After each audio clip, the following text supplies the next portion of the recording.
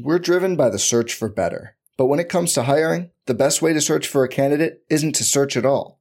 Don't search, match with Indeed. Indeed is your matching and hiring platform with over 350 million global monthly visitors, according to Indeed data, and a matching engine that helps you find quality candidates fast. Leveraging over 140 million qualifications and preferences every day, Indeed's matching engine is constantly learning from your preferences.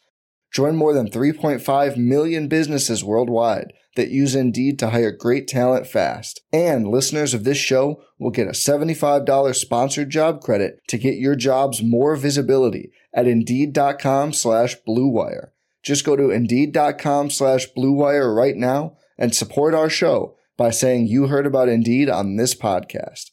Indeed.com/Blue Wire. Terms and conditions apply. Need to hire? You need Indeed.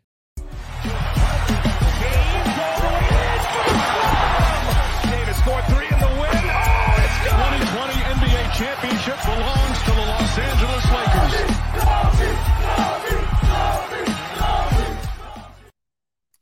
Hello, Lakers Nation. Welcome in. Trevor Lane here for LakersNation.com, your home for everything Lakers. Solo show tonight. This is the LakersNation.com podcast. Of course, when we do this live show, and it is just me, it's never really just me. It's me and all of you. So welcome in. If you're coming in from YouTube, from Facebook, from Twitter, we'll talk some Lakers basketball tonight. We'll talk a little bit about the presser Beverly had the other day, and Russell Westbrook showed up. We'll chat about that. We'll talk about, well, the reality that Russell Westbrook may very well be on this team for training camp and perhaps for the regular season, which means we might be in store for more Russell Westbrook trade rumors throughout the season, because you know that story is not necessarily going away. Talk about how you make things work with Russell Westbrook and what Darvin Ham, what task he's got ahead of him as we move towards training camp for your Los Angeles Lakers. So again, welcome in to everybody who's joining me. I'm seeing the comments already jumping in here from YouTube, from Facebook, from Twitter. Guys, if you are a podcast listener, even if you're not a podcast listener, do me a favor, go to Apple Podcasts, hit that subscribe button over there. Just follow us over on Apple Podcasts. Helps us out with our rankings and everything. Leave us a 5-star rating and review as well if you'd like. That could certainly help us out. So appreciate that. All right, let's start things off with Patrick Beverley. Had that press conference, and man, it was amazing how it wasn't really necessarily about Patrick Beverley. Russell Westbrook being there kind of stole the show, didn't it? It became about Russell Westbrook and his presence. And, you know, my initial reaction when the Lakers let it be known that there was going to be a press conference introducing Patrick Beverley was, that's not necessarily a good sign that there's any kind of a trade in the works. Typically, a team's not going to try to have a press conference when they are working on getting a trade done. If they're anywhere close to getting a deal done, they're not going to hold a press conference for another player, for Patrick Beverley. And you notice there was no like holding up the jersey and all that kind of stuff for Patrick Beverley. It was a much more laid back experience in terms of a press conference. But then you added on top of that the fact that Russell Westbrook was, I believe, the only player to actually attend the press conference. Him and Darvin Ham was there as well, and Russ was right there with head coach Darvin Ham.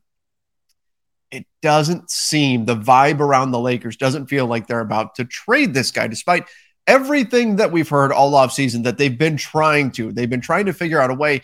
But when we start putting the pieces together and you start hearing kind of the whispers and things like that, it just sounds like the Lakers aren't really willing to bear the pain of moving him, right? I mean, no matter what, it has to hurt to some degree.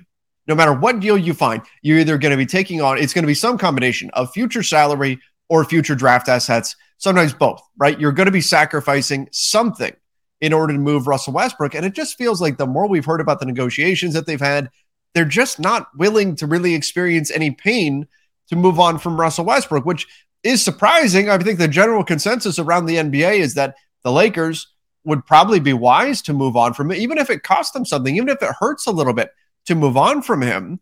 Well, you might as well do that and see if you can salvage your season. But the Lakers don't appear to be willing at this point to do that. I talked to Jake Fisher of Bleacher Report this morning. He came on the Lakers Nation podcast. We did a morning version of the show, and he said that it doesn't seem likely that the Lakers are going to make a move here with Russell Westbrook, that instead they're going to keep the status quo and head into training camp as is. He also shot down the Pacers rumors as well said it doesn't seem like the Pacers are interested in making a deal, that they actually want 2 firsts for Miles Turner, and that they would want even more in exchange for taking on Russell Westbrook, which kind of goes hand in hand with the rumor that we heard about a week ago that the Pacers' initial request from the Lakers, if they were going to do a deal for Miles Turner and Buddy Hield, was that they wanted Talen Horton-Tucker and the Lakers to eat the salary of Daniel Tice plus the 2 first-round picks. We talked about why that was simply too much for the Lakers to pay. So now, at this point, as we're inching closer to training camp, with every day we get closer, it becomes more likely that the Lakers roster will sit as is come training camp. Now, I will give you at least a little bit of, I don't know if this is going to be positive news, but something is going to happen. Something's going to happen no matter what. I can guarantee you the Lakers will make some kind of a move before the start of the regular season because they have to. Right now, they only have 13 players on guaranteed contracts on their main roster. They have to have 14. Now, that move might be something extremely minor. It could be as minor as taking someone who's on the G League team right now and giving them a full roster spot. It could mean taking someone who's on a 2-way contract, either Cole Swider or Scottie Pippen Jr., and giving them a full contract and giving someone else a 2-way spot. It could also mean going out there and signing someone in free agency. You know, I saw people were advocating on Twitter saying the Lakers, what they should do is they should actually sign Dennis Schroeder anyway, even though you've already got plenty of guards, just in case the whole Russell Westbrook thing blows up. Then you've got an immediate player that you can turn to that can be part of that rotation. Yeah. I don't know if I would go that far, but who knows? They could try to sign somebody in free agency. I'd be looking for a wing, but right now, there is really not much out there at this point. I am seeing some of the questions coming in here. Let's talk a little bit about the situation with Darvin Ham in just a moment, but let me get to the super chat right now. Jarrett Nunez said the roster is fast, built for Russell Westbrook. We need one shooter. I disagree, Jared. Now, I don't disagree that the roster is fast. I think that is 100% true. I think the roster is indeed faster anyway than we saw last year. Look, the Lakers saw last season. What was it that worked? What was the one thing out of the entire season really that worked? Because it wasn't injuries. It wasn't the older players. It wasn't Russell Westbrook with LeBron and AD. That didn't work. Nothing worked, it felt like, except for finding younger athletic players who maybe have been passed over by other teams, plugging them in, and having them do the bare minimum in terms of what you're asking them to do, in terms of what their responsibilities are on the floor, allowing LeBron, allowing Anthony Davis, allowing the veteran players to kind of bear more of that burden while having these younger players with young legs who have the energy to do the dirty work stuff, to do the boxing out, the diving on the floor, the running fast breaks, all that kind of stuff. So the Lakers took that idea, that notion, and put that over into the roster that they assembled for this year. So you've got Troy Brown Jr., Scotto Anderson's 29, but still, I mean, that's young compared to last year's roster. You've got Lonnie Walker, certainly is a ridiculous athlete. You bring back Austin Reeves. You go get Damian Jones, who's pretty athletic. Thomas Bryant is a young player. You're adding in all of these young pieces into this roster. So I do agree, Jarrett, that the roster is fast. It's built to run in that sense. So in terms of, are there guys physically that can get out and run with Russell Westbrook? Yes. But when I look at the roster otherwise, this roster is not at all, particularly in the half court, is not at all built to make Russell Westbrook look good. In fact, this roster is the exact opposite of what you would want if you were going to try to make Russell Westbrook look good and be effective in the half court. It's like they paid no mind at all to what works for Russell Westbrook. And to a degree, it's true of LeBron as well, in terms of they just don't have much shooting on this roster. They don't. There's not a lot of shooting that they brought in. Now, I said a million times that what I would prefer to see the Lakers do is, even if they found a bunch of guys who just shot league average from three, if they focused on finding guys who are athletic and could play defense, that would be preferable to getting guys who shoot 40+% from three and don't play defense. That's kind of what they did, but they have a lot of guys who shoot sub 35% from three. And so statistically, they right now rate out as one of the worst three-point shooting teams in the league. So spacing is going to be a concern. And that's one of the big issues with fitting in Russell Westbrook. Just to transition over into talking a little bit about Darvin Ham, his big challenge is, how do you make Russell Westbrook work? How do you make this team work when you know you don't have many three-point shooters on the team? Now, Patrick Beverley helps a little bit. If Kendrick Nunn is healthy, he helps a little bit as well.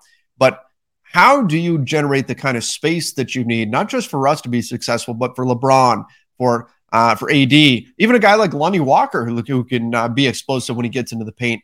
How do you set up success for those guys if you have at least one guy on the floor, if it's Russell Westbrook at all times, that teams don't care if he's behind the three-point line? They will completely ignore him gladly and will camp an extra player in the paint. That's going to be a big challenge. In my mind, if assuming that we start the season here with Russell Westbrook on the roster, goodbye Damian Jones as a starter. Right now, I think Thomas Bryant was the guy that we had kind of penciled in anyway, but you can't have Damian Jones on the floor if you have Russell Westbrook out there and Anthony Davis, who, remember, shot 18 and change from 18% from the three-point line last season. Now, maybe, hopefully, fingers crossed, that improves, but until we see that, I don't see any way that you can start a Damian Jones who's a non-three-point shooting big if Russell Westbrook's also going to be on the floor. Your floor spacing is going to be bad enough as it is. I think that the de facto center would essentially have to be either Anthony Davis or, more likely, Thomas Bryant to start out the season. So again, I agree. The young legs, I think, help Russ. They can help him out defensively. They can help him get out and run. But in the half court, this team is not made for Russell Westbrook to shine. Again, it's like they paid no mind to that whatsoever in terms of finding a fit. All right. Lakers over everything said, for the first time since before the Kyrie news, I'm starting to believe and accept that Russ is staying. I believe Swider will get that final spot. I think we have crushed the threshold where, as much sense as it makes for the Lakers to move on from Russ, and it does, it makes just about every way I look at this, it makes sense for them to move him if the right deal is there. If they can find something that works, it still makes sense. It wouldn't shock me if they moved him, but I think we've crossed that line where now it is more likely that he starts the season on the roster, particularly with what we saw at the presser. It's looking more and more like they are going to start the season with Russell Westbrook on the roster. Again, going into the offseason, I've said, I think Alan Slewa, my buddy from ESPN, said the same thing. We would be shocked if they brought him back, especially fresh off of that exit interview that he gave. I went back, actually, it was last night or night before. I went back and watched that exit interview in its entirety just to kind of refresh myself on the things that he had said. And I just went, man, I don't know how you go back to this, given all the stuff that Russell Westbrook threw out there in that exit interview, yet somehow here we are. And I now think it is more likely that they bring him back next season, and that's what we're going to be staring down. Swider getting the final roster spot. I really think, then this is something to keep an eye on as we get into training camp and then into preseason. It comes down to defense. That's really it. We already know Cole Swider can shoot. He can shoot the hell out of the ball, but can he stay on the floor defensively? There were moments in Summer League where he was getting exposed defensively. That's definitely going to be a concern once the season starts up. Even in preseason play, you're going to see him really get targeted. And so we're going to see what kind of work he put in. Did he catch up quickly on the defensive end? If not, maybe he needs a little more time in the G League. That's going to be the big question. So that's what I'm going to focus on with Cole Swider. I think his shooting is a definite need for the Lakers, but can he stay on the floor defensively? Can he at least be an average or passable defender? That's what you need from him. If he can get to that level, then I agree. I think he could very well get that final roster spot. If he can't, then he probably doesn't. If he can't get to just be a passable defender, then he probably doesn't get that spot. Let's see what else we've got here. Mario Hernandez said, as of now, would you prefer to close games with a backcourt of Russ and Patrick Beverley, or probably the better option, Austin Reeves and Patrick Beverley? I would rather close games with Austin Reeves and Patrick Beverley. The reason being that Patrick Beverley can certainly handle the ball. He's not as much of a creator as Russell Westbrook is, but Austin Reeves also gives you that secondary playmaking. And let's face it, LeBron is going to be in the game to close games regardless, and he's probably going to be handling the ball the most anyway. So if Russell Westbrook, his best skill, the best thing he brings to your team is his ability to get into the paint and then do something from there, whether it's score, whether it's pass, right? Set up teammates. And of course, last season we saw a number of times where he got into the paint and it became a turnover, especially early in the season. There were a lot of problems with that, but that's probably his best skill set, right? Is to be able to attack and get into the paint and be a creator one way or another, whether he's creating a shot for himself or someone else. That's what he does best. Well, LeBron's going to have the ball to close the game. That's going to happen. That's going to be a thing regardless of who else is on the floor with him. LeBron's going to have the ball. So if that's the case, you're kind of taking out Russell Westbrook's best thing, the thing that he does best. And that's, you know what, that's true of most of the game when LeBron and Russ are sharing the floor. And that was one of the question marks heading into last season. But that's why I'm not closing the game with Russell Westbrook on top of the floor spacing and everything else. I think Austin Reeves and Patrick Beverley are both better as being the secondary attacker. So LeBron does something, whether it's a pick and roll, whatever he does, generates the attention, kick out to Austin Reeves, let him attack off of that secondary action. I think that's just a better situation for those players. They're a better fit. I think they're better from behind the three-point line. I still believe we're going to see a league average, if not better, three-point shooting season from Austin Reeves. And then defensively on the other end of the floor, you're much, much more switch ready with Austin Reeves and Patrick Beverley than you are with Russell Westbrook. So for those reasons, I would agree with that. I would go with Austin Reeves and Patrick Beverley in the lineup to close the games over Russell Westbrook. I think that the amount of leeway that we see Darvin Ham give Russell Westbrook, it's going to have to be minimal. It's going to have to be minimal because here's the thing. The Lakers this season, their margin for error, it's non-existent. It's non-existent. We talked about this a bit last season, and I went on and on and on about this. We talked all about early in the season how you have to stack up wins against the bad teams. Every time you get a non-playoff team on your schedule, one of the Houston Rockets, the Thunder, the rebuilding clubs, every time you see those clubs, you just have to say thank you, show up, put in the work, get the job done, and bank that W because you're going to hit a more difficult part of your schedule. And that's where you need to buffer things as much as possible by making sure that you stack up those wins that are presented to you and not messing around, playing with your food, and winding up taking an L on a night that you shouldn't have. The Lakers last year were terrible at this. Awful. It was maddening. They would completely no-show. Energy was not there. You could see their heads were not in it. They can't do that this season. Their margin for error isn't there. They have no. Look, last season, the Western Conference was essentially that. Last season, the Western Conference was like getting into the playoffs was as though the teacher said, okay, all you have to do to get an A is to write your name at the top of your test and turn it in. That was all that was required in order to get in the playoffs last season. The Western Conference was so forgiving, said, all right, who wants to be in the playoffs? Just raise your hand. Anybody can be in the playoffs, right? That's all it took because there were so many injuries to Denver, to the Clippers. It felt like everybody was injured in the Western Conference last year. The Lakers were sitting at the back of the class with their headphones in, not paying any attention. And so all they had to do was write their name on their paper or raise their hand and they get into the playoffs, and they still missed out. It was easy to get into the playoffs in the Western Conference last year. The Lakers just said, no, thank you. This year, that's not going to be the case. We're going to be back to the brutal grind of a Western Conference, which means one slip up here or there, and you're not making the postseason again. So the Lakers' margin for error is non-existent. They have to, right out of the gate, they have to win games every time they are presented with opportunities to do so, which means the leeway, the slack that you give Russell Westbrook, it's got to be minimal. We're at a point where you can't worry about feelings. You can't worry about any of that. If what Russ is doing on the floor is leading to wins, and this is not just Russ, this is true of everybody. If it's leading to wins, they stay in. If not, there's a seat right over there.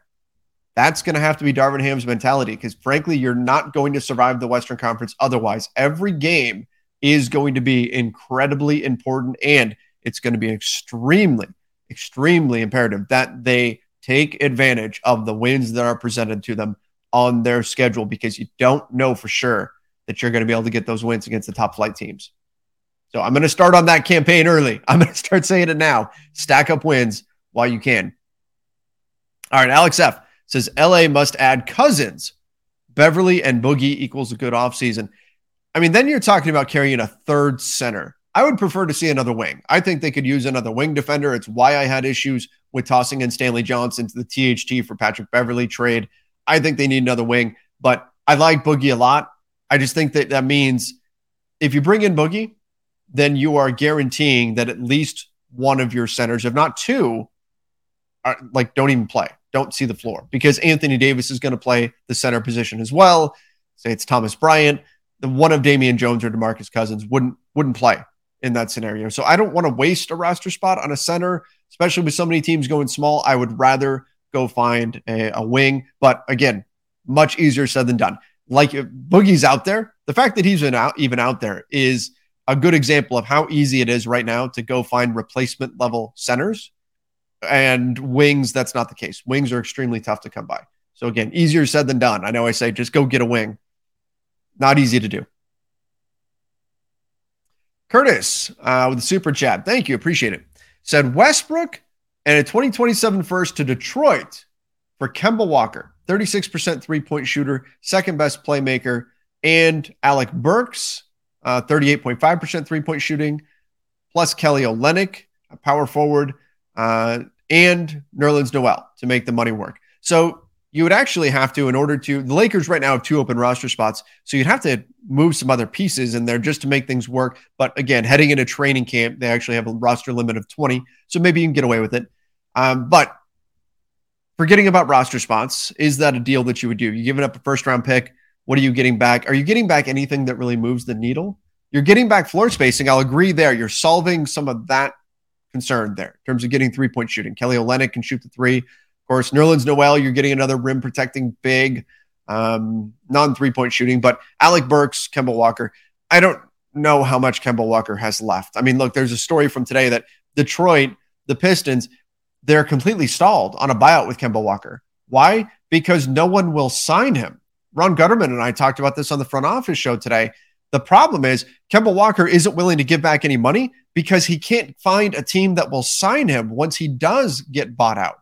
That's the thing. What Kemba Walker wants is to say, hey, I'm going to go sign with a veteran minimum in Charlotte, so let's say, and they're going to pay me $2.6 million. So I'm going to give you $2.6 million back on my deal. And then in exchange for that, you're going to waive me. I'm going to get waived. We're going to do a buyout here. But the problem is Kemba can't find anybody to pay him that money. So then he's not willing to give back any money to Detroit. So then Detroit's saying, well, never mind then. We're not going to even bother doing this. We're not going to waive anybody here. We're not going to waive you. We might as well just keep your salary on the books. All right. But interesting trade. I don't know how much it moves the needle there, though, overall for the Lakers. All right. Surprise guest, everybody. I figured, you know what? I don't really feel like doing a solo show tonight. Let's bring in a special guest as a surprise. So, hey, how's it going, Fred? Man, welcome in. How are you doing, man? Thank you for having me, man. Extremely excited to be here. The surprise. Surprise. This was just so everybody knows, this was completely unplanned. I was starting the show. I went, you know what? It would be fun to have somebody on to talk to. And so I sent Dan this literally as the show was starting, like, hey, if you're free and you want to hop in, here you go. And here he is. So, man, thanks for answering the call and coming on here. Awesome, man. Thank you. So we were just talking about Russell Westbrook and it looking like he's probably going to be back this next season, and how the Lakers can try to make things work. Like, are you where I'm at right now, where you kind of feel like, the writing might be on the wall? I don't know if a trade's going to happen, and it's looking more likely that he's back. Well, yeah, Jeannie Buss, we saw her on SportsCenter today. Looks like, obviously, the press conference with Patrick Beverley yesterday. Seems like it's inevitable at this point, man. And I'm kind of trying to wrap my head around the whole situation, trying to get behind it. But at the same time, it's so many question marks heading into training camp. But yeah, man, I think it's looking very likely at this point that he comes back. It certainly feels that way right now. And, you never say never in the NBA. It takes one phone call, right, to change things and for something to go down. But just seeing Russ at the press conference with Darvin, it just didn't look like the type of situation that you would expect to see if they were going to, move him, or if there was something in the works. We've got a chat question coming in. Says, if you were a general manager, would you pay $47 million for 2 firsts? So flipping it, if you were the general manager of another team, if you could get 2 firsts for Russell Westbrook, but you've got to take on Russ's salary, are you doing that? Absolutely. I mean, it's an expiring contract. You got to use up the salary, right, under the CBA anyways. If you're a team maybe like Utah, they're a rebuilding team. Maybe they can sell some tickets along the way. It could be a win-win. However, it depends on how said front office looks at the whole situation. If they're trying to win or they're trying to build around young talent, then probably they don't want any sort of distractions or anything like that. Yeah, and I think part of it too is you could, and maybe the Lakers aren't offering this, but you can offer future salary relief as well in order to kind of get the Lakers or get some added value to another team. So like the Pacers, right? If you do the deal, whether or not you give Miles Turner an extension, you would be taking on that next year of Buddy Hield's salary, which opens up some future flexibility for the Pacers too. So it's not just straight up, hey, we're going to pay $47 million. Russell Westbrook's going to go away, and we're just going to really see that as $47 million for 2 firsts. The Lakers can offer something in terms of financial flexibility for the future as well. So I think that's another piece to this here, but maybe they're not willing to offer too much. Oh, look at this. Jumping in now. Another surprise. Spaces. Sean Spaces Davis. How are you doing, man? Join the party. Yeah, I didn't get the invitation, so I just abruptly crashed the party. No, that's what you gotta do. When you don't get invited, you crash it. But no, what's going on, guys? How's it going, Sean? Sean, we had our meeting earlier tonight, and I gotta bet you looked pretty tired during our meeting. And you didn't mention anything about the live show. So I'm like, Sean's usually the type where he says, hey, do you want somebody to come on? I'm like, maybe he just wants to take a night off. So I didn't want to bug you about coming on here. Nah, yeah. I feel like I've been on a lot of them recently anyway. I think I missed Monday's show. So I was like, you know what? Oh, come on. Twist your arm and get you on here. We do have a question here coming in from Batty James. Said, if we don't get the Pacers trade, which is looking pretty likely. Again, I talked to Jake Fisher this morning. And it sounds very unlikely the Pacers are going to do anything. Would it make more sense to sign Huff and Cole and wait till the trade deadline to try to get a trade done and see what these other guys can do until then, instead of giving up picks? What do you think about that, Dan? Yeah, you know what? I like Jay Huff. We talked about this yesterday. Jay Huff is a phenomenal. Well, he's a very raw prospect that, as of right now, we didn't really get to see much of him last season under Frank Vogel, but he looked great in the summer league, and maybe this is because we were thin at the front line last season, but this year we got a couple of bigs, so that is an interesting question. I definitely like Cole Swider for shooting as well. It will be interesting to see what they do with roster spots number 14 and 15. Right? We currently, as constructed, we have 2 open roster spots, if I'm not mistaken, right, Trev? Yeah, yep. 2 open roster spots right now. They have to, by league rules, they have to use that 14th spot. 15, they can leave open if they want to. Right. So, yeah, very curious to see if they give it to one of the young guys. Let's not forget about Scottie Pippen Jr. as well. And no, Sean says no to Scottie Pippen Jr.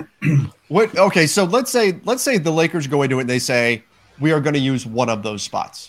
We'll use 14. We're not going to use 15. And you got to pick between these 2 guys, Jay Huff, Cole Swider, let's say whichever one you don't pick gets the 2-way spot. So if Cole Swider moves up, Jay Huff gets the 2-way spot. Who are you moving up onto the roster? You know what? I like Cole Swider's shooting ability. I think that's something that the team currently is in dire need for, especially since last season. So why not go and address something potentially that could help us this year, which is shooting, right? Now, Jay Huff, like I said, I like our front court depth with, we got Thomas Bryant there. We got Damian Jones this season. We don't know if Wenyen Gabriel might play some small ball 5. Hopefully not, but you never know. And as well as Anthony Davis sometimes in the clutch, right? They might move him down to the 5th spot. So I think we're pretty much set. But I do like Jay Huff's skill set that he brings to the table. So not exactly sure, but I'll take Cole Swider. Sean? I think I'm going to agree. I think if you have to do one of those options where you're calling one of those guys up to be your 14th roster spot, then it would be Cole Swider. Convert him to a standard contract, and then now you have the flexibility to keep Jay Huff around, and then maybe you keep developing him in the next year. Damian Jones potentially opts out, who gets another deal. You have what should be a plug-and-play scheme fit with Jay Huff. I'm really glad they were allowed to keep him in-house and not let him out the door. And then if there's an injury, knock wood, obviously, then you have a guy on a 2-way spot that, this sounds so generic and basic, but the best compliment we could really give Jay Huff in a good way. We're not like being condescending, but like me and Trevor throughout summer league, we're like, man, he looks like a legitimate NBA player. He doesn't look like a G League guy. He looked like an NBA ready player. So you have an NBA ready guy on a 2-way contract. That's great value. So, and if injury happens, you bring him up, and then you have that flexibility still. But I agree. You use Cole Swider for one of those spots. We're driven by the search for better. But when it comes to hiring, the best way to search for a candidate isn't to search at all. Don't search, match with Indeed. Indeed is your matching and hiring platform with over 350 million global monthly visitors, according to Indeed data, and a matching engine that helps you find quality candidates fast. Leveraging over 140 million qualifications and preferences every day, Indeed's matching engine is constantly learning from your preferences. Join more than 3.5 million businesses worldwide that use Indeed to hire great talent fast. And listeners of this show will get a $75 sponsored job credit to get your jobs more visibility at Indeed.com/Blue Wire. Just go to Indeed.com/Blue Wire right now and support our show by saying you heard about Indeed on this podcast. Indeed.com/Blue Wire. Terms and conditions apply. Need to hire? You need Indeed. I think the added benefit, too, of doing something like that, moving Jay Huff up either to a 2-way spot or a full roster spot, either way you want to go, is that you keep him away from other teams poaching him. Like you said, he did look like an NBA player. And that was the concern, was that, oh my gosh, the Lakers may not have really much in the way of opportunities for him. Some other team's going to come in here and steal him away, because a guy that's just on a G League contract, any team can come in and offer. It could be, the Rockets could call him up and say, hey, Jay Huff, come play for us. And off he goes. If you've got him under contract, though, that's not going to happen. So you can continue to develop him in that system. I think that he would be a player that would be on other teams' radars.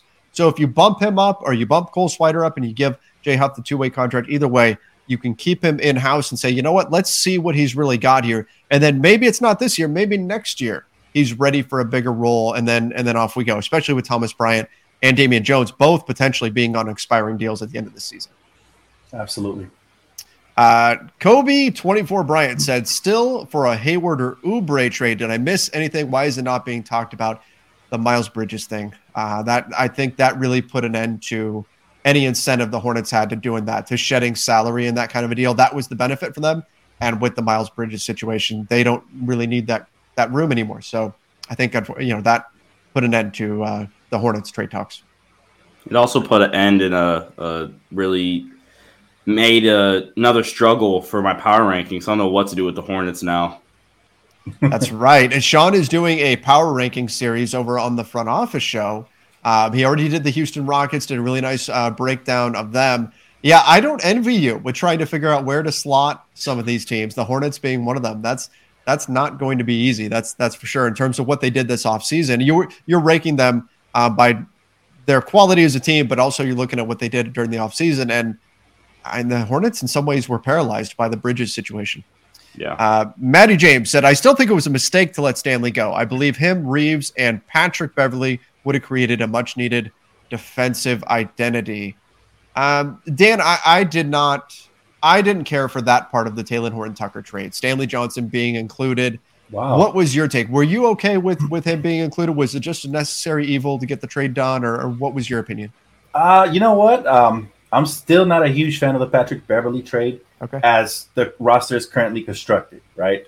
The last time I was on here, on your show, Trev, we talked about how Patrick Beverley, his fit with the Lakers, the way it's constructed, we're guard heavy at the moment, right? So I like the wing depth we had with Stanley Johnson, with THT.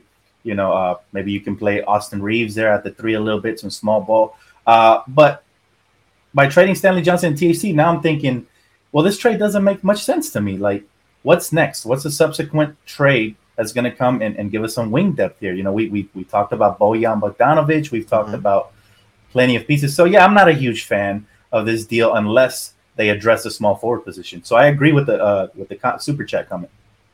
I mean, I guess that really brings us to a bigger question. And this is something that I've been trying to wrap my mind around for a while. And Sean, I mean, you're so great with the X's and O's. What's the basketball identity of this team?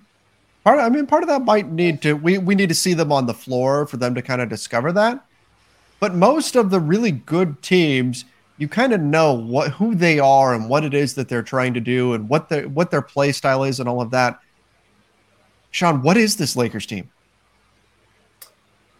Well, first off, if you want any optimism, Laker fans, about that question, I think we have a better idea of what this Lakers team is in terms of their play style right now without training camp even starting than what it was last season. I feel like the Lakers roster itself didn't know what their goals were on either end of the floor.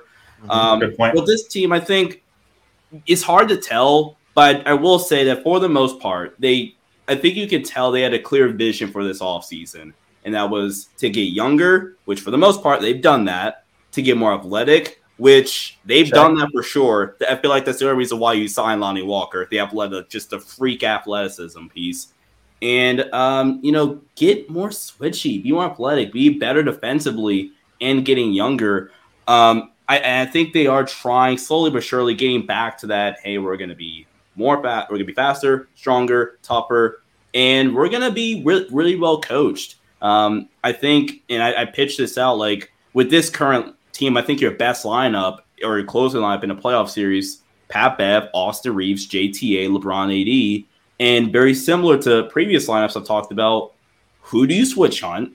Because that's a relatively bigger lineup. You have some decent size there. Austin 6'6", JTA 6'7", I believe. So you have some good size there. Who do you switch on? Because again, if you are attacking Austin Reeves, please, I beg of you, I will love that. I'm fine. You have AD loading up on the weak side for help. Sure, that's fine.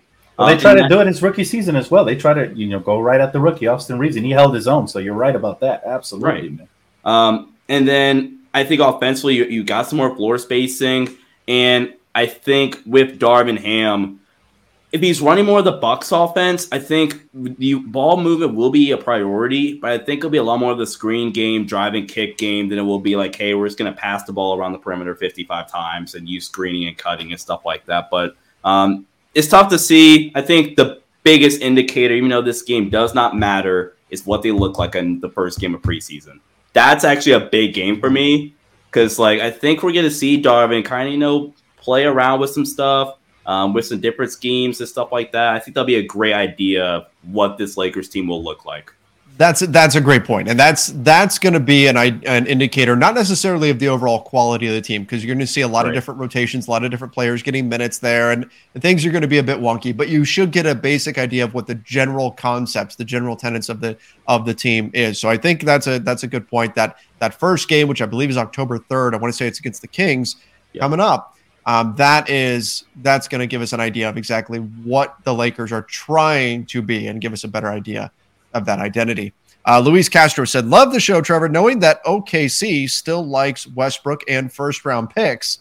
Think that Shea and filler for Westbrook and 2 firsts works? No, come on. First of all, thank you for the super chat. Thank you for saying that you love the show, but there's no world in which Shea Gilgeous-Alexander is going for Russ and 2 firsts. Yeah, no, that's a pipe dream. That's video game talk right there, man. I gotta say, that Shai Gilgeous-Alexander, I don't see any reason why the Thunder would want to move him. Even though he might not be as young as the rest of the young core they have there. I mean, he's clearly the leader of the team right now. So, and they have, like you already mentioned, a treasure trove of draft picks. So why, there's a certain degree where you can stockpile those draft picks. And then on the flip side of that, you also want to start building a winning culture eventually, right? And get things right for when that right trade comes along and you get that superstar in his prime potentially, just like the Cavs did with Donovan Mitchell. You just add him to your core and you use some of those draft picks. And I'm so bummed about Chet Holmgren. I mean, that was going to be so – I was so excited to get to see him play in the Thunder. They've had some tough seasons. That would be great to see him out there. But man, unfortunately, I think they're headed towards another high pick, which, could work out in the long run for them if you go get Victor Wembanyama or something there. Next thing you know, you've got him and Holmgren together. Whew, that could be trouble down the road. Senpai NFT said, is Russ and a first-round pick for Turner, is that deal possible? Save the other first for a deadline deal for none Bryant package. So Jake Fisher told me this morning that the Pacers want 2 firsts for Miles Turner. Wow. Great So interview with Jake Fisher, by the way. Just want to plug that. Yes, go check it out on our YouTube channel. But yeah, I don't think it is, because we have to remember too, like, just in our heads, we think player and a pick for the player. Okay, that's good value. But when you add in the salaries, you're talking about a $30 million trade exception the Lakers would be getting, while the Pacers would be eating an extra $30 million in salary. I think that's where this probably falls apart. Yeah, the Pacers want to be incentivized, to take on Russell Westbrook's contract, and like you said, 2 first-round picks is what they want. That's just not worth it for me for the Lakers, because he's potentially a 1-year rental, right?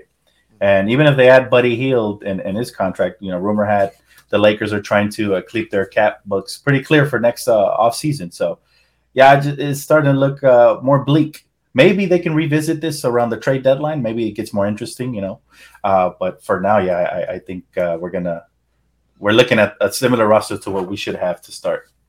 Are you guys okay with that? With the Lakers focusing on keeping their cap clear for next year? I mean, what does that say about their intentions this season? That's tough. That's definitely tough, because according to reports, LeBron James wanted the Lakers to compete now. Right. And that's really hard to do if you're protecting draft picks and worried about the cap for next season. So it sends mixed signals to the fan base, I think, right? And it's pretty tough. If LeBron was 27, Rob Pelinka, I'm with you. LeBron's 37, going on 38. Yeah. Can't. You got to go all in, right? It's surprising to me that they got LeBron to sign this extension, and then now we're hearing, well, we want to preserve future cap space. For who? Maybe the free agent class isn't Jr. great. and Brooke Lopez. Maybe LeBron feels like they can give it another shot with Russ, and maybe if it doesn't work out, then they'll probably try to move the contract Mid-season. Yeah. Could be. Explain the Utah situation. Do they cut players to get to 15? Who can trade 1 player to get 3 players, which helps them, besides the Lakers, to get to 15? Yeah, I mean, they ideally, they're going to look to move these guys, but the Lakers aren't the only suitor. It's not like the only team that they can turn to trade Mike Conley and Jordan Clarkson and Bojan Bogdanovic and players like that is the Lakers. There's other teams that are going to want these guys too. Yes, they do need to shed some contracts, but worst case, they just waive some players and they have to pay the player to go away. That may be preferable for Utah than taking on a contract that they don't want or doing a deal that they don't want. But again, I think they will have options to move these guys, even if it isn't in a Lakers trade. Absolutely. There's going to be options for, those are valuable veteran role players, especially Mike Conley and Bojan. But, let's see, because maybe they pull up at the 12th minute and, before training camp, they still pull something off. But, to be determined. Our chat is hilarious as always, guys. You guys are awesome. I am not caught up in the chat right now. I'm 20 minutes behind because I'm getting the super chats here. So whatever you're looking at right now, I'll be laughing about in like 20 minutes from now. Alex F said, "Give Russ the keys and let him run the offense and close games." I don't think that's going to be a popular opinion. No. I'm the optimistic one. I'm disagreeing with that. Yeah, Russ, let's just hope he buys in. How about we start with that? If he can buy into whatever role Darvin Ham wants to carve out for him, then I'm happy. Yeah, and that's going to be key. You know what I started doing this evening was I started making up if I was coaching, making up a list of rules that I would be implementing with Russell Westbrook in order to try to get the best out of him. And everything that I came up with, I'm like, he's not going to want to do this. Can I see that list when we're done?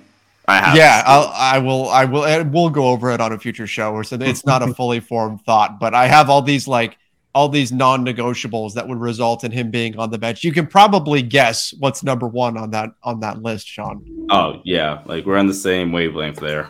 It's the pull-up jumper in transition with 20 seconds left on the clock. That's instant benching. Worst shot in basketball. It's not even close. Joseph said, "What trade package do you prefer? Russ and 2 firsts for Indiana, or Russ and 1 first for the Jazz? If Jazz say Conley has to be involved." That's an interesting question. What are you getting with Conley? Is it Conley Bogdanovic? Is it Conley and? Let's say it's Conley and Bojan. The Jazz deal. Yeah, you try to preserve those first as much as possible, just for future trades potentially. You know what? I think that Mike Conley, I'm not saying that he's not on the decline. I think he is, but I pulled some of his numbers the other night. Defensively, last season, during the regular season, he was better than people are giving him credit for. He ran out of gas in the playoffs, and everybody remembers that. And so everybody's just assuming he can't play. I actually think his skill set would fit fairly well on the Lakers. Shoots 40% from three. He was a pretty tough defender, actually, not the defender that he used to be. And he's probably not going to be as good next season because he's 35 years old. But I think his skill set would be an interesting fit and an interesting 1-2 punch combination with Patrick Beverley. I'm not totally against like the contract. Like I wouldn't want any part of the contract. I understand that. But if we're just focusing on the player, I wouldn't be totally against him being on this roster. So I think I would lean the Jazz package, but I am still so drawn to what an AD Turner combo could look like defensively. That would also be hard to say no to. So I could be swayed in either direction there. Look at me sitting right on that fence there. You throw some protections on that first option, and it's looking very lucrative. Yep, for sure. None for Reddish. Is that still possible? In theory. I mean, the math works. I don't know if the Knicks would want to do that deal, but I'm sure the Lakers probably still have some degree of interest in him, right? I mean, they tried to get him last year at the trade deadline. Right. Hey, Cam Reddish has a lot of potential. He hasn't been unlocked, in my opinion, in the NBA yet. We saw what he did for Duke, and he's versatile. He has length. He has defensive potential. He could be that guy the Lakers could be looking for, similar to when we first traded for Trevor Ariza from, I believe, the Orlando Magic. A couple years back, he wasn't unlocked yet, and then he came, he played under Phil Jackson, and all of a sudden he made a career for himself. So I like Cam Reddish, I truly do, but there is question marks about Kendrick Nunn's health, whether he wants to admit it or not, right? And we'll see. I like both of those players' skill sets, but can he stay healthy? That's the question. Kendrick Nunn. Thank you for bringing that up, Dan. I forgot that I was going to mention that on here. Kendrick Nunn got all bent out of shape. That it was reported that Jovan reported that there was a bit of a slow ramp up, and he calls it out on. We aggregated the story for Lakers Nation, and he quote tweets it and all that kind of stuff. And look, I understand Kendrick Nunn probably doesn't want to see negative news about himself and all that, but then Darvin Ham outright says that he's not playing five. He's mostly doing just drills and one-on-none stuff. The guy got injured almost a year ago, 11 months ago. That's a slow ramp up if you're not playing 5-on-5 yet. Yeah, we expected him back last season. So, I'd say it's ways away, as Frank Vogel would say. Really quick, going back to Trevor's point about Mike Conley, I very quickly just dug into some of the numbers. If you look at how many points per possession per 100 possessions the Jazz gave up defensively last year, there are better defensive lineups. And by they did not have a lot of great defensive guys. Their better defensive lineups are with Mike Conley on the floor. Yes. Like, for example, this one lineup that defensively gave up 97.4 points per possession, which is pretty daggone good, had a lineup of Mike Conley, Jordan Clarkson, Joe Ingles, Eric Pascal, and Rudy Gobert. Outside of Rudy Gobert, is that a small sample size? No, that's 231 possessions. Wow. So that's a pretty good sample size. Clarkson's not a good defender. Joe Ingles is slow and old, and Pascal's meh. So, and there's a couple other really good lineups too. So, just going on to Trevor's point, Conley definitely does get a bad rap. And like Trevor was saying earlier, I think he would be a really nice fit next to LeBron. It's just the contract is not ideal. Yeah. That's the big problem there. Jose Ortiz, last spot. You've got a few players that you could work out. Lamb, Hood, James Ennis. Sure. You could work out a lot of players and just see if they can come in, but I think they'll use that as the carrot during training camp. Hey, we've got an open roster spot. Who's going to impress us? Like that type of thing. Absolutely. You got to light a fire under these guys' motivation. Sean, this one's all you. Ben Lloyd says, Josh Jackson wing camp invite. Well, Ben, I hate to break it to you, but Josh Jackson has already got a training camp invite with the Raptors. Go check out Raptors Nation. Very cheap plug. Sorry, Trev. No, go ahead. Plug away there. That's in network. So Sean's got Raptors Nation going with over with Luca, and they do a tremendous job. Lakers over everything says DTLF. Let's go. He's becoming a regular. Salute. We love you, Dan and Trev. You're the Godfather. Thank you. Thank you, man. Appreciate you, bro. Alan says, Trevor, I'm concerned about our size compared to other teams. Is that a concern of yours? I need some hope, Trevor, because it does seem like we might be punting our season, aka no championship. The Lakers had an issue with size last season. And I've talked about this before, that even when you had, say, Dwight and AD on the floor, the problem was you were so small at the 2 and the 3. Like we saw like what Wayne Ellington wind up being the nominal 3 sometimes, where they were undersized across the other positions. Do we have that same concern this year? Do you think they've done enough to adequately address those size issues, or what are we thinking, guys? My favorite acquisition this offseason was Thomas Bryant, personally, just because he has a high motor. He's very intense. He doesn't need the ball in his hands to impact the game. He's going to give a lot of the garbage bucket, second chance points. And I think him and Anthony Davis could actually be very underrated, covering for each other on the weak side when they get beat. So I think we're good. I wouldn't say we're great. If we get Miles Turner, I'd be so much more excited. But I really like the kid, Thomas Bryant, and Damian Jones, not too shabby himself. We had him before, so we know what he brings. He's kind of like a different version of Ed Davis. Remember Ed Davis? Oh, yeah. Yep. That's what he kind of brings to the table. Nothing spectacular, but he hard worker. In terms of our wing depth, and just our size in general, I'm gonna agree. I don't think I'm too worried with our starters and our first line of defense in terms of our backups. But I think if an injury happens, is where you really be like, oh crap, okay, we could really use some added wing depth or some added depth here or there. Like for example, if the Clippers lost Nicholas Batum, right? They're like, okay, Robert Covington, Marcus Morris Sr., Amir Coffey. He's like a guard / wing, but the point is, size. He's got size. But they just have guys on guys at the wing spot that they could just throw out there. But if you look at the Lakers, LeBron's going to play the 3 a lot. You have Troy Brown Jr., JTA. AD's going to play a lot of 4 this year. Keep that in mind. And then I think we're going to see a mixture of Austin Reeves as your 3 in small ball lineups because you're guard heavy with Russ, Pat Bev, Lonnie, and Kendrick. I don't think you go into the season with all 4. It doesn't make sense. But you're going to see lineups with Austin as a 3 because you're so guard heavy. So I think you're fine. But if an injury happens, then I think we're going to see we could have really used an Otto Porter Jr. or another guy. Well, let me ask you guys this. Do we leave an open roster spot, number 15, just in case, the buyout market's going to be good? Or we do have Wenyen Gabriel's contract is non-guaranteed, right? If I'm not mistaken. It is. Correct. Okay, so maybe they have that option as well. But yeah, I'd look towards the buyout market in the future. You get better players out there.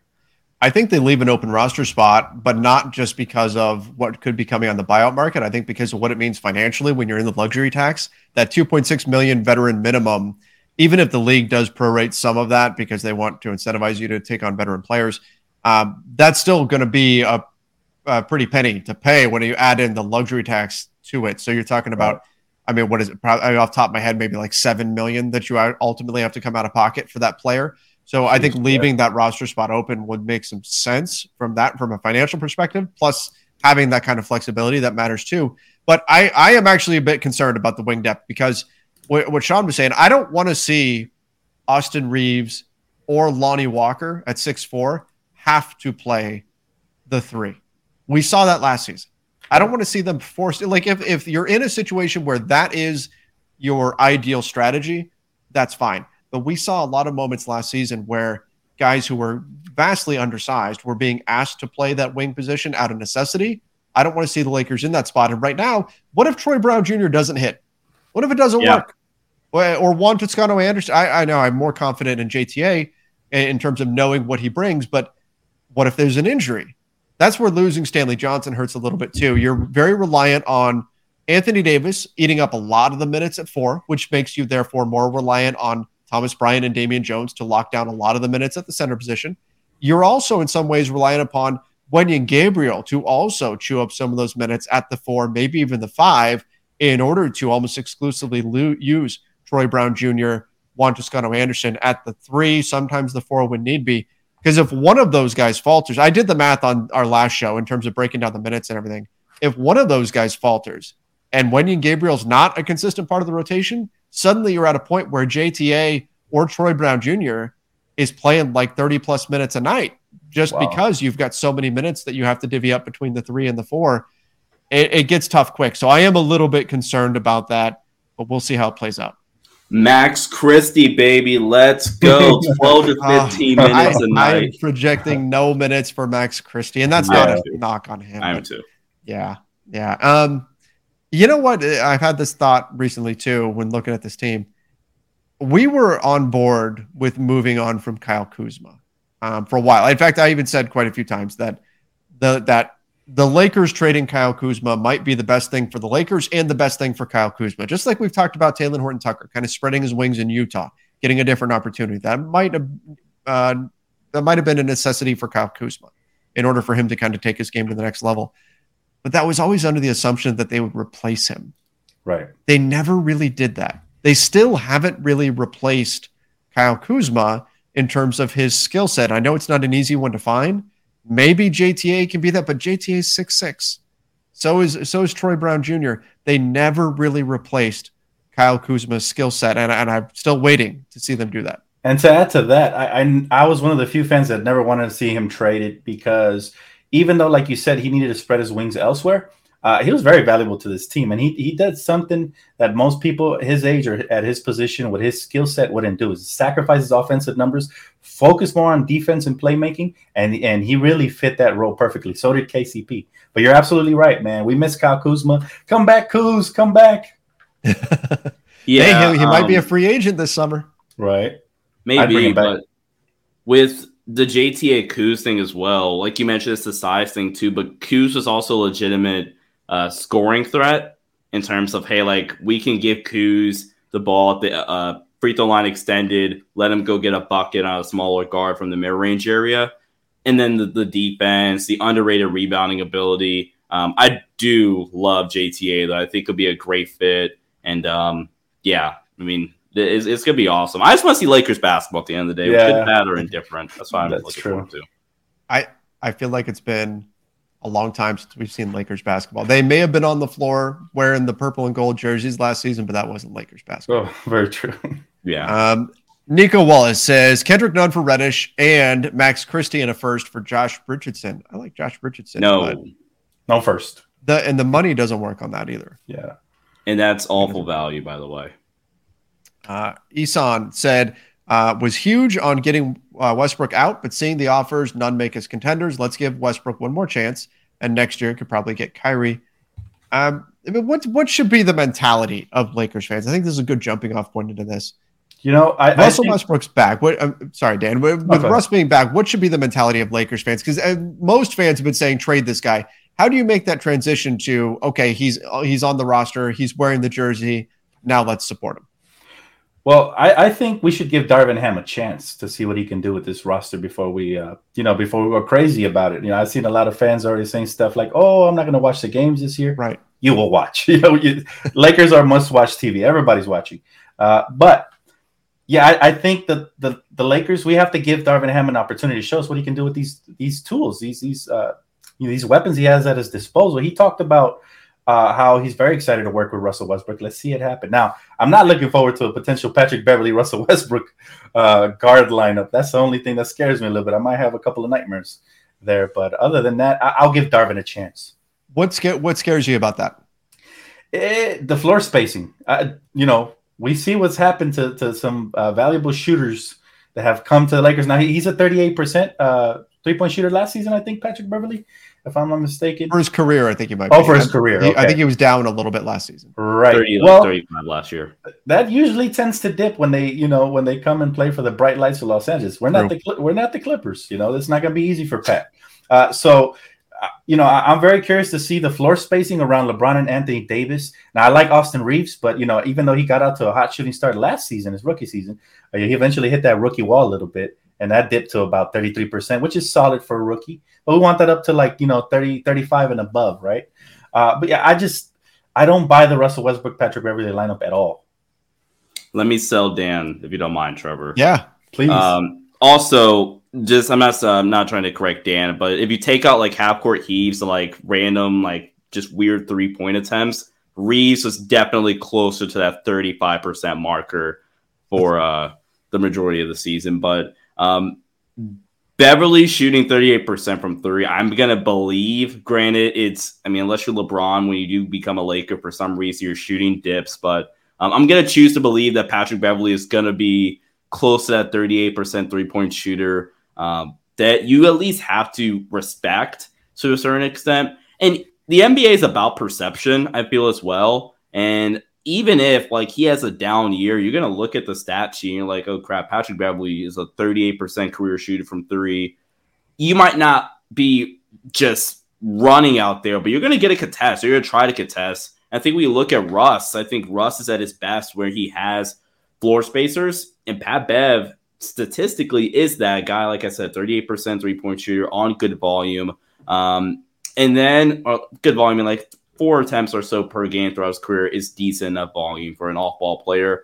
And then defensively as well, like I've mentioned, I think you can, and I think Darvin will be able to hide Russell Westbrook defensively and do some creative things now that he has Patrick Beverly in there. You could say, and this is the argument I would say for not wanting to see this backcourt, is this is really, really small, Russ and Pat Bev, but I guess I'm more just, cautiously optimistic is the biggest way I'm saying this, that on both ends, it can look pretty decent or at least better than I think some Lakers fans are anticipating. So let me get this straight really quick. You prefer to see a Patrick Beverly, Russell Westbrook lineup, or like a Russell Westbrook or Patrick Beverly, Austin Reeves backcourt lineup? Because I prefer the latter. If I had to choose, I'm definitely taking the second one. Right. But I mean, are you really... You're not benching Russ.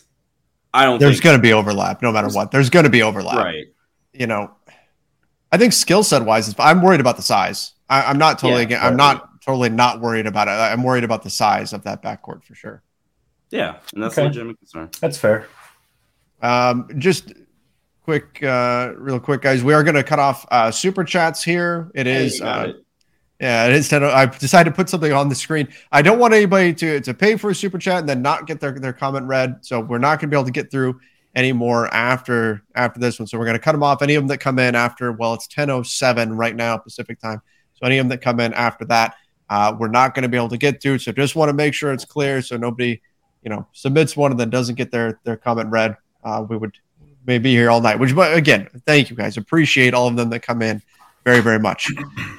Lakers over everything said, I joyfully gave my Russ jersey to Goodwill in July because I knew he was out.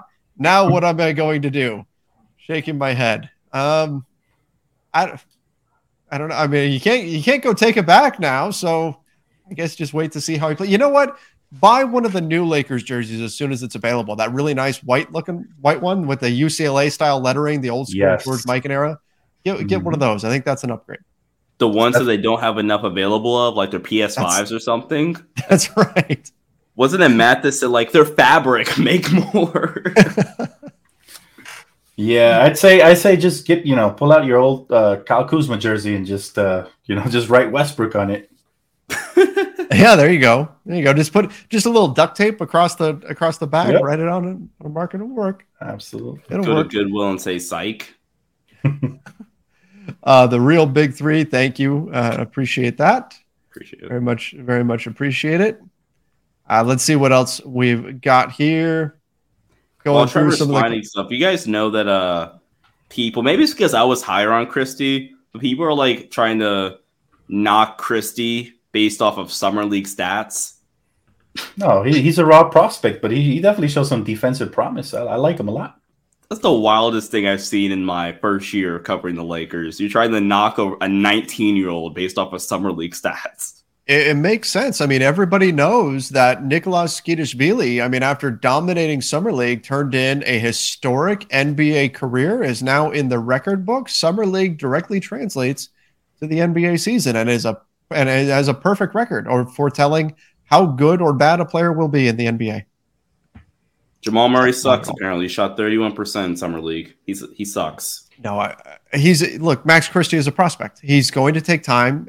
You can see the blueprint for what they're looking for in him, but it's going to take time. It's going to take time for him to get there.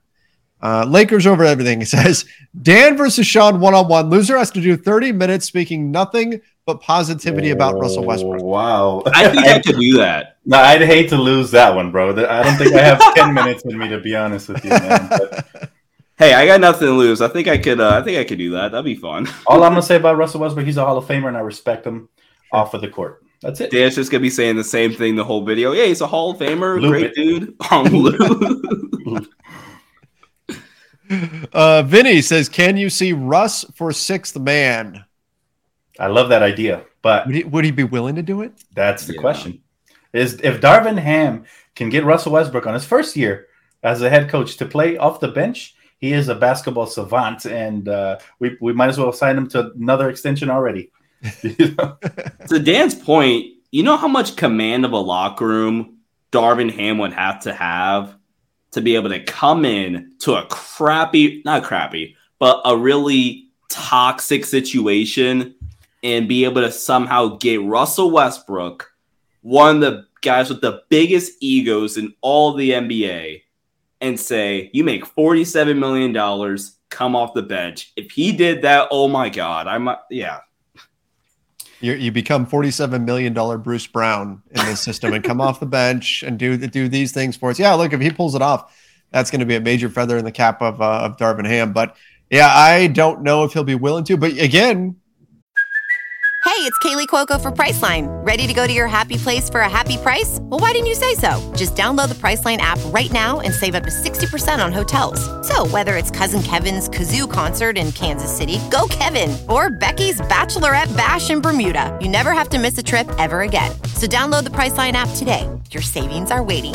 Go to your happy place for a happy price. Go to your happy price, Priceline. I mean, I don't think you can give Russell Westbrook a lot of leeway if he's not doing the things you're asking him to do. And look, Darvin Ham said at the presser, he was asked, can they work Russell Westbrook and Patrick Beverley together? He said, if they play defense.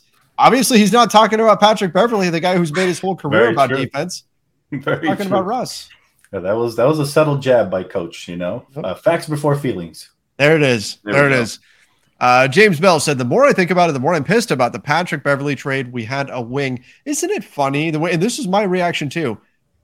We are more upset about Stanley Johnson going out the door than Taylor Horton Tucker. Maybe that's telling. Yeah. I think it's, Go ahead, Sean. Go ahead, Sean. You first. No, I was just going to say, I think it's because of the part, and this is why Rob, I think Laker fans are so frustrated with Rob Pelinka. It's the just contract mismanagement with younger players. Like THT would not have been on that contract to be like, give him a third year on his rookie deal. You just saved a little bit of that taxpayer. And it's the fact that he hasn't learned from that. And for example, like with this Max Christie thing, I hate to go back to it, but like if Christie isn't ready next year, then this contract is terrible because now you're going into that third year, which he'll be eligible for, which you would have to re-sign him and pay him. Now you're going to be paying him, giving him a new contract that you haven't seen him really play on at all. Where if you give him the third year and save just a little bit, because there's no way Lonnie Walker needed all $6.4 million to become a Laker. No way. You can't sell me on that. You save just a little bit of that taxpayer. Now you have Max Christie around for a third year. You don't have to rush a development process. And I think that's part of the reason why, because we looked at THT for the value of his contract. You're like, yeah, bye. That's a bad contract. You play well, you're going to opt out and want more money. You don't play well, you're going to opt in. And that's a terrible $10, $11 million contract on our books. I think that's why we're more upset at Stanley.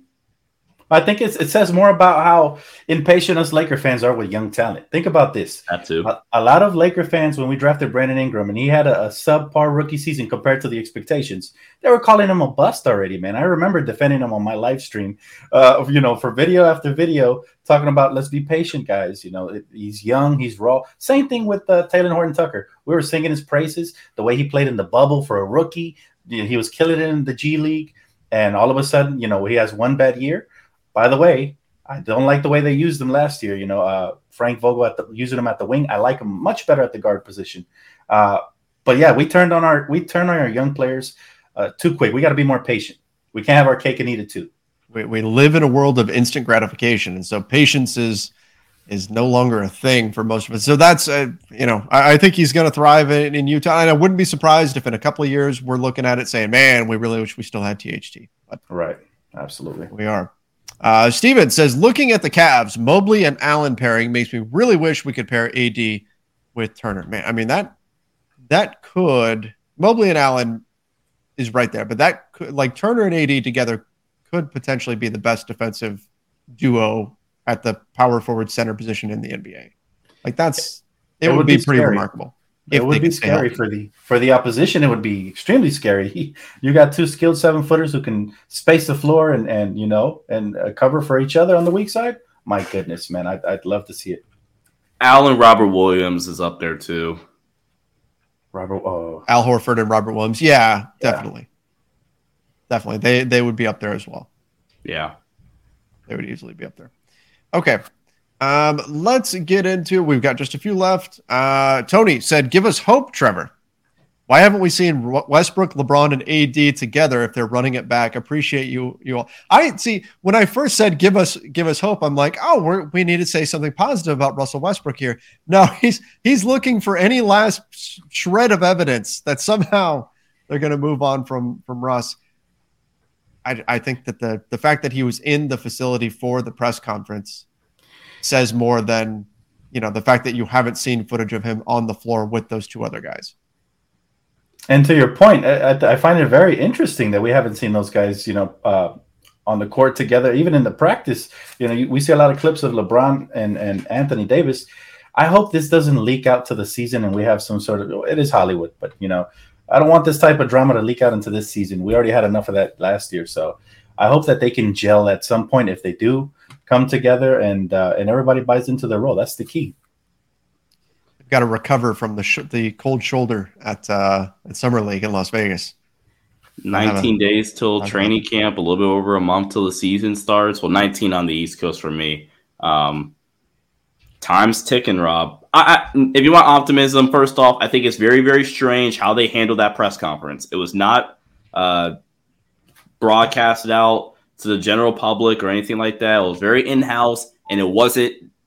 That just was not very professional. I'm going to be absolutely 100. Like, that's just so weird. I haven't seen a press conference for the first time like you're introducing a player look like that, where it's in-house, not broadcasted out to the public at all. It's Patrick Beverley in workout clothes. You don't even have his jersey with him. If you want optimism, I'm going to say that they're saving the big broadcasted press conference with Pat Bev with another deal. I don't know. That's just a working theory because that was just so strange. I'm like, what are we doing here? Why is this not being broadcasted out to the full public? If it's all some conspiracy theory because there's really a bigger deal that's brewing, then why was Russ there?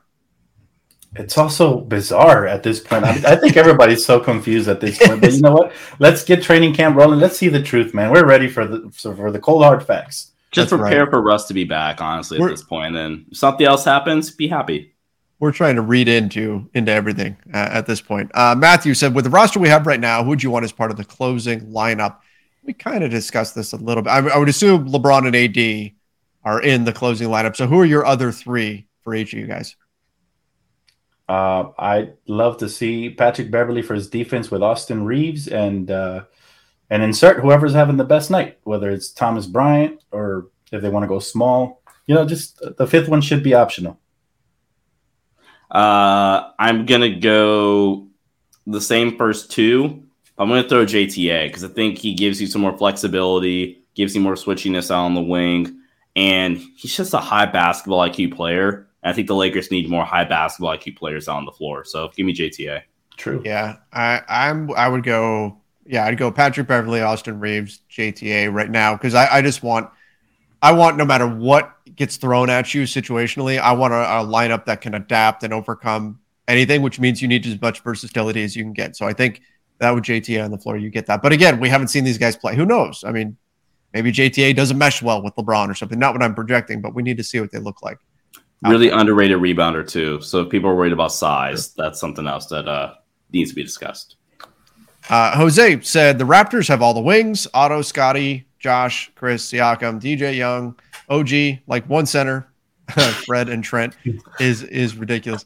They do have a lot, but you can't have too many wings in today's NBA. You can't. And that, I went from covering a team with all the wings to none of the wings. Like, get both ends of the spectrum. That's the most popular position nowadays. Huh? Everybody needs those wings, especially after the last playoffs.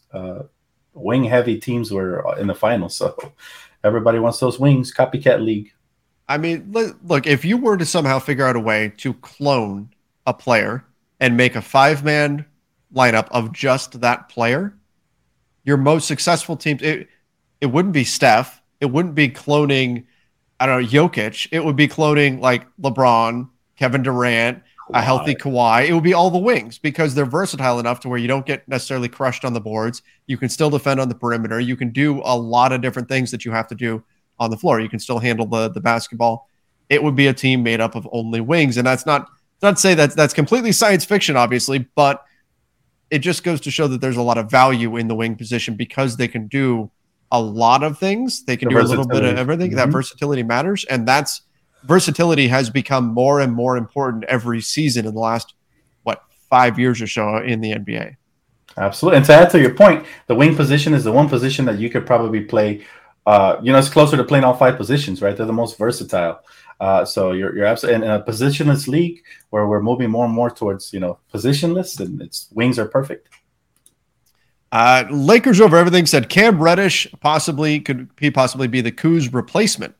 Nunn and a second, then signed Dennis to be the replacement for Nunn. Reddish is clutch as well. Maybe from the scoring aspect, sure. I think he has a lot of potential on that end. I don't think Reddish is going to be Kuz's replacement defensively or on the glass. I don't think you're going to feel him as much on that end. But scoring-wise, just another off-ball scorer that, you want to give LeBron or AD a break, go get a bucket from the free throw line extended, sure. But in total, none in a second for Cam Reddish to go sign Dennis, sure. But honestly, I'm actually going to say no because I think your same problems are there. Unless you're trading Russ, you're still super, super guard heavy. Like maybe trading Nunn opens up that spot for Lonnie to take over and get more minutes that you're freaking paying him a taxpayer for. So unless you're trading Russ, I'm not the biggest fan of getting Dennis Schroeder unless Russ is getting traded. I agree with Sean there. Yeah, I think Cam Reddish, and I agree with Sean on the guard situation there, but I think Cam Reddish, the difference between Cam Reddish and Kyle Kuzma is Kyle Kuzma is a 4 who can occasionally play the 3. Cam Reddish is a 3 who can occasionally play the 4. And that does matter. That does make a difference. Right. Alan says, Melo and Blake Griffin, let's go. Just kidding. Yeah, that's last year's team. Yes, they would be all over that because age. Legacy Fusion said, get ready for another tough season, Trev. Oh, don't say it ain't so. Westbrook is just a bad fit on the court. He lacks any self-awareness, deflects blame, and refuses to take responsibility. Say goodbye to team chemistry. Look, I'm not optimistic. I'm not expecting. I'm going to be skeptical. I'm not expecting greatness from this team. If Russ is on the team to start the season, I sure hope that he proves all of us wrong, that all of the worrying was for nothing, and somehow they figure out a way to make it work because ultimately they're wearing that Lakers jersey. But I have to maintain some level of optimism so I want to keep my excitement for the season to start here. Right. Man. The one silver lining though is that he's on a contract year, and after firing his agent, maybe he sees the signs. There might not be a lot of opportunities if he bombs this season. So that's the one silver lining to keep tabs on right there. Stop hating, guys. Russ is the greatest player of all time. He clearly was the best player on the Lakers last season. Just stop hating, man. Russ is the GOAT. Gosh.